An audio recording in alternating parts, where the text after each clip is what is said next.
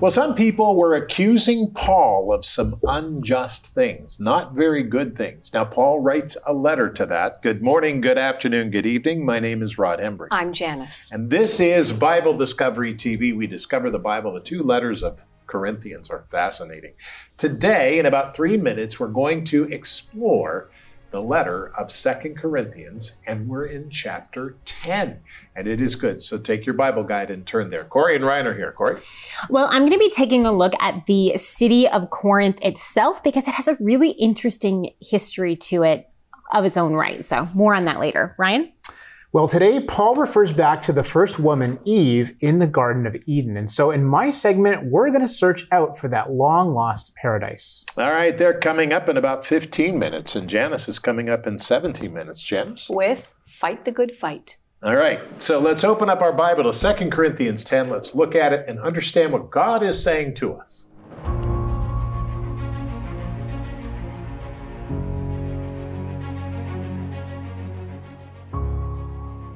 Second Corinthians 10, 1 through 11. Now I, Paul, myself, am pleading with you by the meekness and gentleness of Christ, who in presence am lowly among you, but being absent am bold toward you. But I beg you that when I am present, I may not be bold with that confidence by which I intend to be bold against some who think of us as if we walked according to the flesh. For though we walk in the flesh, we do not war according to the flesh. For the weapons of our warfare are not carnal, but mighty in God for pulling down strongholds, casting down arguments, and every high thing that exalts itself against the knowledge of God, bringing every thought into captivity to the obedience of Christ, and being ready to punish all disobedience when your obedience is fulfilled. Do you look at things according to the outward appearance? If anyone is convinced in himself that he is Christ's, let him again consider this in himself, that just as he is Christ's, even so we are Christ's.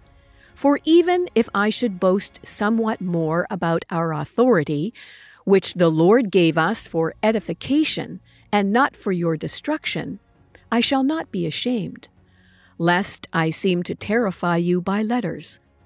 For his letters, they say, are weighty and powerful, but his bodily presence is weak and his speech contemptible.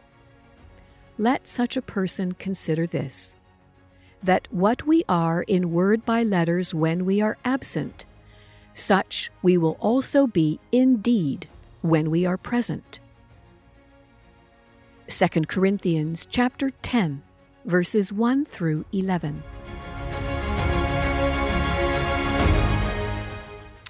We finish the book of 2 Corinthians today, chapter 10, 11, 12, and 13.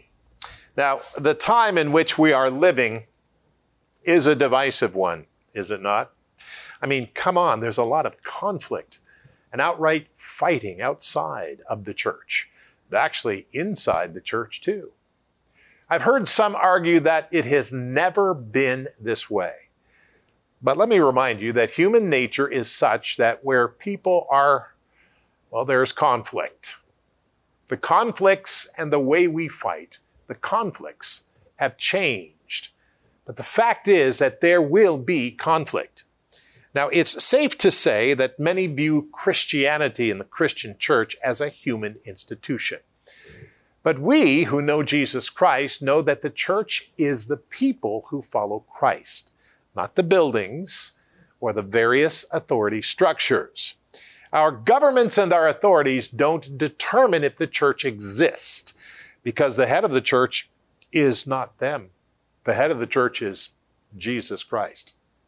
And in 2 Corinthians, we see the Apostle Paul communicate that truth and communicate the truth that transcends time and helps us overcome conflicts. Unity in Christ and in his death and resurrection is the way that we succeed as people of God. Now let's exercise unity on the good news, the gospel, and the grace on which everything that's different may come together and be under. That would be the grace of God. That is such a big, tall order, the grace of God. We need to focus on that. It's important and interesting. Now, as we think about this today, let's understand that God is teaching us from 2 Corinthians chapter 10. We're talking about divisions in the church. Now, what I'd like you to do is go to the Bible guide. If you don't have a Bible guide, you need to get on the list. We're getting ready to start a new year, and we've been writing it, and we're very excited. It's all new material. And I tell you, the things we're going through in the world right now and all of that really reflect on God speaking to us in His Word. And so I would really challenge you to get the Bible guide so you can understand it. The most important book is the Bible, and it turns to the Bible. So go to BibleDiscoveryTV.com, BibleDiscoveryTV.com, and click on the Bible guide and get a hold of that just like we printed it. Now today, as we look at divisions in the church, let's ask the Lord to teach us His way and show us His path, not assume our own. Father, in Jesus' name, I pray that we would hear what you're saying to us today, because so many of us are ready to fight for our ideas. Get the people in our corner. That's what we're doing. We don't really need to get anybody in our corner. We need to get in your corner. Lord, we need to find out where you're at and go there. Because as Christians, that's who we follow. So we don't need to get in our corner and pray that somebody comes to us. We need to find you and go towards you in your word. That's how we find you. So help us today, Lord, to stay faithful to your word as we focus on this. And in Jesus' name we said together, amen. Now, chapter 10 is fascinating. Let's look at it.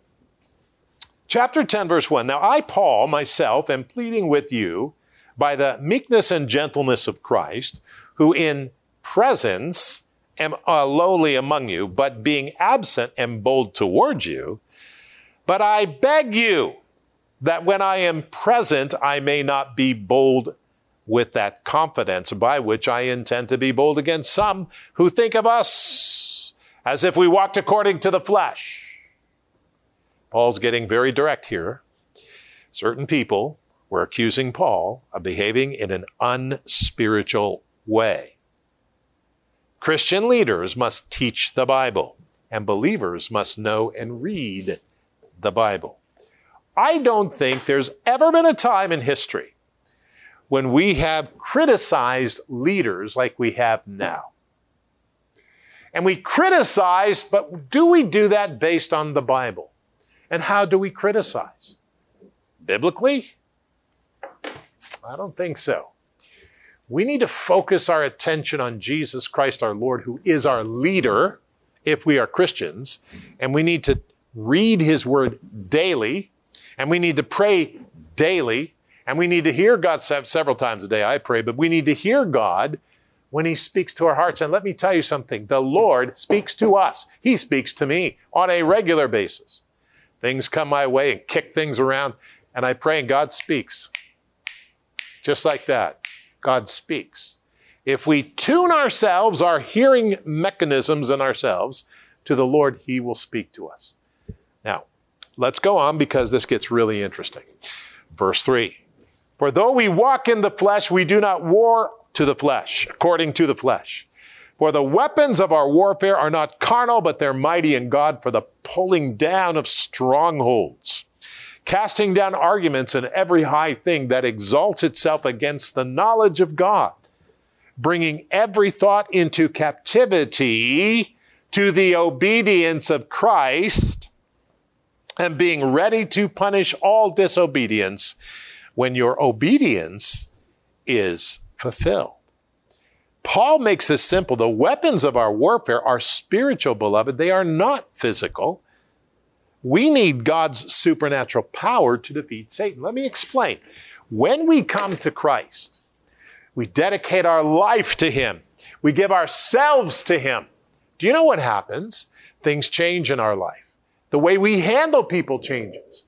And we need to understand that the way we are, other people are convicted by that. Not by doing anything to them, but just by living for the Lord. People are kind of convicted by that, convicted in a good way. And that's what Paul said.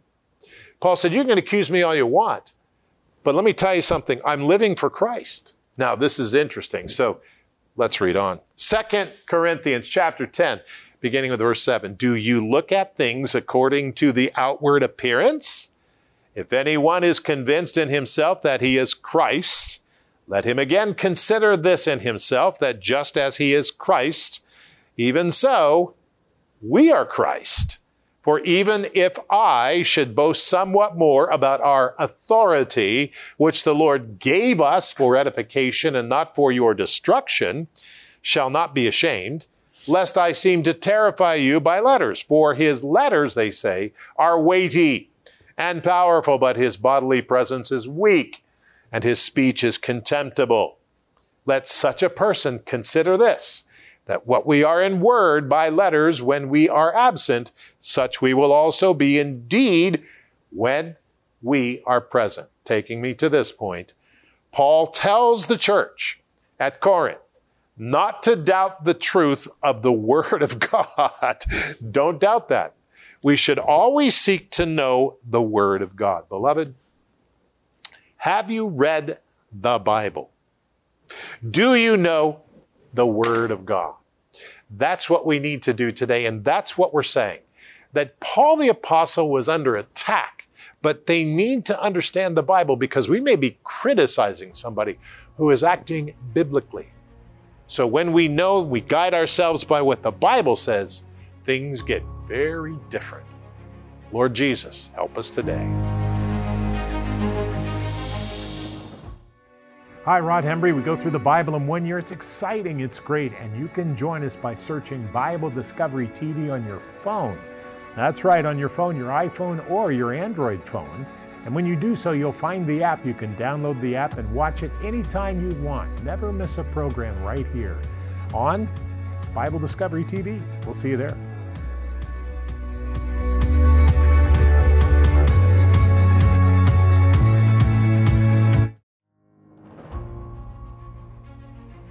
Welcome back to the program. My segment today has to do with 2 Corinthians chapter 11, verse 3, in which Paul shares his concern that just as Eve was deceived by the serpent's cunning, your minds may somehow be led astray from your sincere and pure devotion to Christ. And Paul's point is very well taken. But today I want to focus on another aspect of this, and that is the Garden of Eden, where this tragic deception took place. And the big question everybody wants to know is, where is this long-lost paradise of God? Well, there are no shortage of theories regarding its whereabouts, but the key to this, believe it or not, is the global flood of Noah. Check it out. For a great many years, man has searched high and low for the ancient Garden of Eden. And while numerous theories abound, its precise location remains elusive. It causes one to wonder if this Garden of God will ever be found. Interestingly, the biblical, geological, and geographical evidence all seem to suggest that this original garden is truly forever lost. As many theologians and biblical creationists have pointed out, the Genesis flood of Noah's day, which was nothing less than global in extent, completely devastated and rearranged the topography of the earth. So Eden, wherever it was, is probably buried under kilometers of sediment.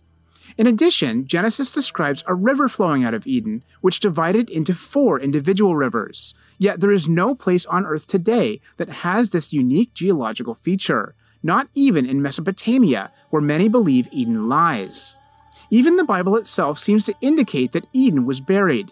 In Ezekiel 31:18, God says to Egypt, "To which of the trees in Eden will you then be likened in glory and greatness? You shall be brought down with the trees of Eden to the depths of the earth."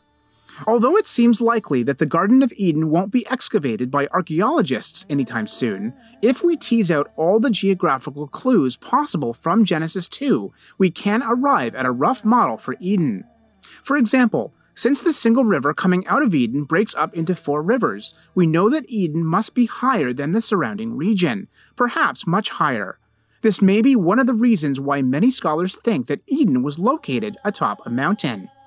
Another reason might be that Ezekiel 28, which is full of Edenic imagery, refers several times to the mountain of God. It also makes sense of Isaiah's Edenic allusions, which identify the future Eden with the mountain of God, which is Mount Zion. Furthermore, as Lita Sanders and Robert Carter point out, a mountain location would also explain how there was apparently only one entrance to Eden that needed to be guarded. All other routes could have been impassable due to the steepness of the terrain at other points. Significantly, we see this garden mountain theme outside of the Bible as well. In fact, this fits the later Babylonian, Median, Persian understanding of a garden paradise. For example, the famous Hanging Gardens of Babylon were apparently modeled after the mountainous region of Media. Additionally, early religious buildings from Mesopotamian ziggurats to Egyptian and Mesoamerican pyramids share a mountain-like shape. The idea that the gods were associated with high mountains is almost universal in ancient cultures, to the point where mountains were considered holy places, and ancient people even constructed artificial mountains as places of worship. Even though Eden is now lost, and we can only speculate about what it was like, thankfully, God has promised to one day restore this perfect garden paradise for those who love Him. So even though the original Garden of Eden is gone, as you saw, we can sort of scripturally reconstruct what it might have been like. The whole idea of Eden being atop a mountain is really interesting and consistent with the language used in Ezekiel and even Isaiah in their Edenic allusions. And the mountain garden theme is also consistent with extra-biblical evidence as well. Of course, the coming Eden, which is Mount Zion, is what we believers should really be excited about. God will indeed restore everything back to its perfect Edenic state. And to that I say, praise God. It's really interesting to understand this, that the world has drastically changed because of the global flood. Yeah. And I believe that the flood was global because, frankly, the Bible tells us that. And so if we believe the Bible, then, we believe it doesn't say it's a partial flood or a local flood. It says every mountain on the earth was covered. The global flood was far more devastating than a lot of us think. Can you imagine? It really was. The ground opening up with these huge, which the Bible says, these huge explosions of water in the sky and all of this, and the hurricanes and everything else caused by that. It is absolutely stunning. And then there's no question why the fossil record looks like it does, because of the global flood. Yeah. Thank you, Ryan. For sure. Very, very good. Excellent. All right, Corey, you're up. All right. Well, this is our last day studying the book of 2 Corinthians. So I want to go back and take a look at the city of Corinth. Now, last week on the show, I did the same thing. But again, I just think it's so interesting to know some of the background of, where Paul visited, where these people were living, what kind of culture they were a part of, and what history they were a part of as well. And, we often just think of Corinth, the city proper, but we know historically that Corinth also had two port cities that were seen as a part of Corinth, but they were separate. Like, for example, Phoebe, who's mentioned in Romans chapter 16, as a servant of Christ, a servant of the church. She is from one of the port cities of Corinth. And scholars believe that she either went to Rome or Ephesus as an ambassador for Paul, carrying his letters, which is really interesting. But she was from one of these port cities of Corinth. Let's see what else we can learn.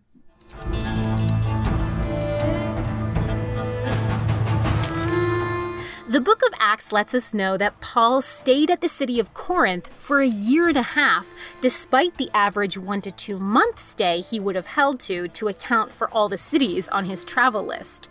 Paul also wrote at least 3 letters to the Christian church at Corinth, represented by 1st and 2nd Corinthians. When looking at ancient Corinth, it becomes easy to see why it would have been a good place for Paul to hunker down and teach.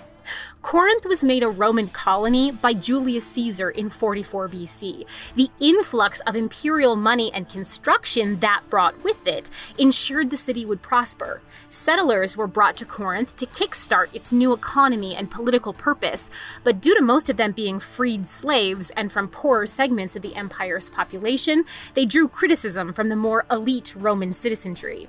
Despite this criticism, Corinth quickly grew into a large, prosperous Roman colony and was made the capital of the Roman province of Achaia. Interestingly, in Acts 18, we're told that near the end of his time in Corinth, Paul was brought before the Roman governor Gallio. It's known that Lucius Junius Gallio arrived as proconsul in the summer of 51 AD, giving us a starting time of Paul's stay around the beginning of 50 AD. Corinth was so important to the Roman Empire because of its strategic location. It controlled land and sea trade routes. At Corinth, there was a 3-mile stretch of land separating the Aegean and Adriatic seas. A specialized road with wooden cars were built that could pull smaller ships across the land, or the cargo of larger ships, saving them a 200-mile sea journey around the peninsula. Corinth also housed a large temple to the god of healing. Sick pilgrims would travel from all around so they could go to the temple to bathe, dine, exercise, and stay, waiting for healing. In Paul's time, Corinth was also responsible for the great Isthmian Games, sporting competitions held every 2 years in honor of the sea god and by his shrine about 10 miles from the city. The massive arrival of athletes and spectators brought what they still do to this day, money and, unfortunately, prostitution. At Corinth, Paul could preach to travelers, sailors, and merchants who could then spread the gospel far and wide. Thanks to the city's well-connected location, he could send missionaries and letters quickly. The Isthmian Games created a thriving market for Paul's tent-making profession to financially support himself, and it would have opened evangelistic opportunities to preach to the crowds. Corinth's bustling life gained it a reputation for outrageous immorality. Travelers and revelers grew the city's seedy underbelly, and the population kept it going. Paul's emphasis on outstanding moral living reflects this. If Gentile Christianity could thrive here in the most immoral of places, then it could thrive anywhere. There we go. Corinth, there's so much information on the ancient city of Corinth that is available, but this was just, I tried to do a nicely packaged, informative segment for you. So there you go. It's a beginning on it for you. You could go on and on with this because there's so much being discovered. It is an amazing place. That's true. Just remember that if you wanted to insult somebody, you would say, stop acting like a Corinthian. That was Lovely. a real insult, you know. Lovely. So anyway, very, very interesting. Go to BibleDiscoveryTV.com, BibleDiscoveryTV.com for more information, articles, and all kinds of good things. BibleDiscoveryTV.com. Jen? Fight the good fight. What do I mean? My dad. Remember? He was a Golden Glove boxer. Now, that was a little bit before my time. He was a featherweight.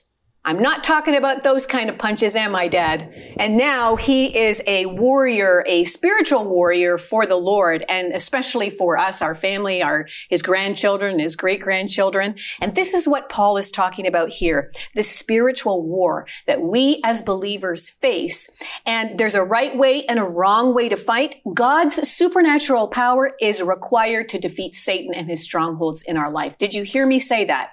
The supernatural power of God is required in us to defeat Satan and his stronghold, and believers experience this power by putting on the armor of God that Paul talks about to us in Ephesians chapter 6. I'm going to begin at verse 13 so that those of you that are saying, what is she talking about? Listen to what the armor of God is for us to put on, because Paul says in 2 Corinthians 10, 4 and 6, for the weapons of our warfare are not carnal, but mighty in God for pulling down strongholds.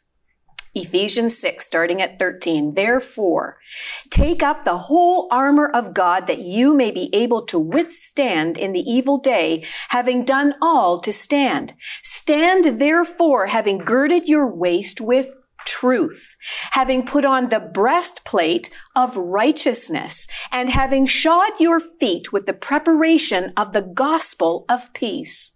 Above all, taking the shield of faith, with which you will be able to quench all the fiery darts of the wicked one, and take the helmet of salvation and the sword of the Spirit, which is the word of God, praying always with all prayer and supplications in the Spirit, that's God's Spirit, being watchful to this end with all perseverance and supplication for all the saints.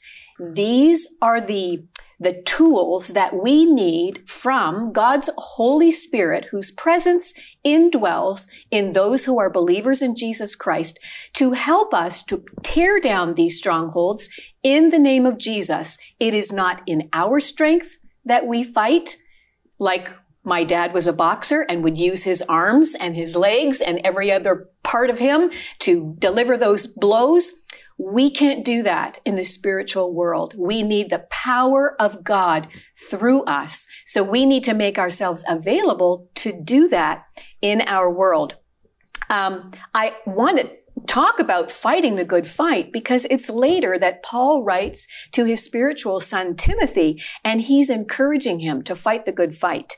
In 1 Timothy 1, verse 18, Paul says, "This charge I commit to you, son Timothy, according to the prophecies previously made concerning you, that by them you may wage the good warfare." So this is not fighting in the physical, but keeping close to the servitude and love of God. 1 Timothy 6, verse 12, he continues to speak to Timothy, "Fight the good fight of faith. Lay hold on eternal life, to which you were also called, and have confessed the good confession in the presence of many witnesses." So we need to, as believers and followers of the Lord Jesus Christ, to have that confession of faith. It is Christ crucified and his resurrection. What the Lord Jesus Christ has done for us. He's bridged that gap. He's reconciled us to our Father God, and it's only through him that we can come to the Father. 2 Timothy 4, verse 7. This is Paul closing out his letter, and this is what he says: "I have fought the good fight. I have finished the race. I have kept the faith." That's the important war that we wage, isn't it, Rob? And those are the last words that he ever wrote. Isn't that so? Every time I read them, I have to restrain from getting really emotional. What a powerful statement. Let me read it again. "I have fought the good fight. I have finished the race. I have kept the faith." That's 2 Timothy 4:7. That's the last words of Paul the Apostle, the great apostle for the Gentiles, for all of us. And he was a wonderful Jew and understood God's. I want to talk with him when we get to heaven. I really do. But he was a great guy. That's excellent. So let's remember that as we continue to study the Bible, and we are working our way towards Revelation.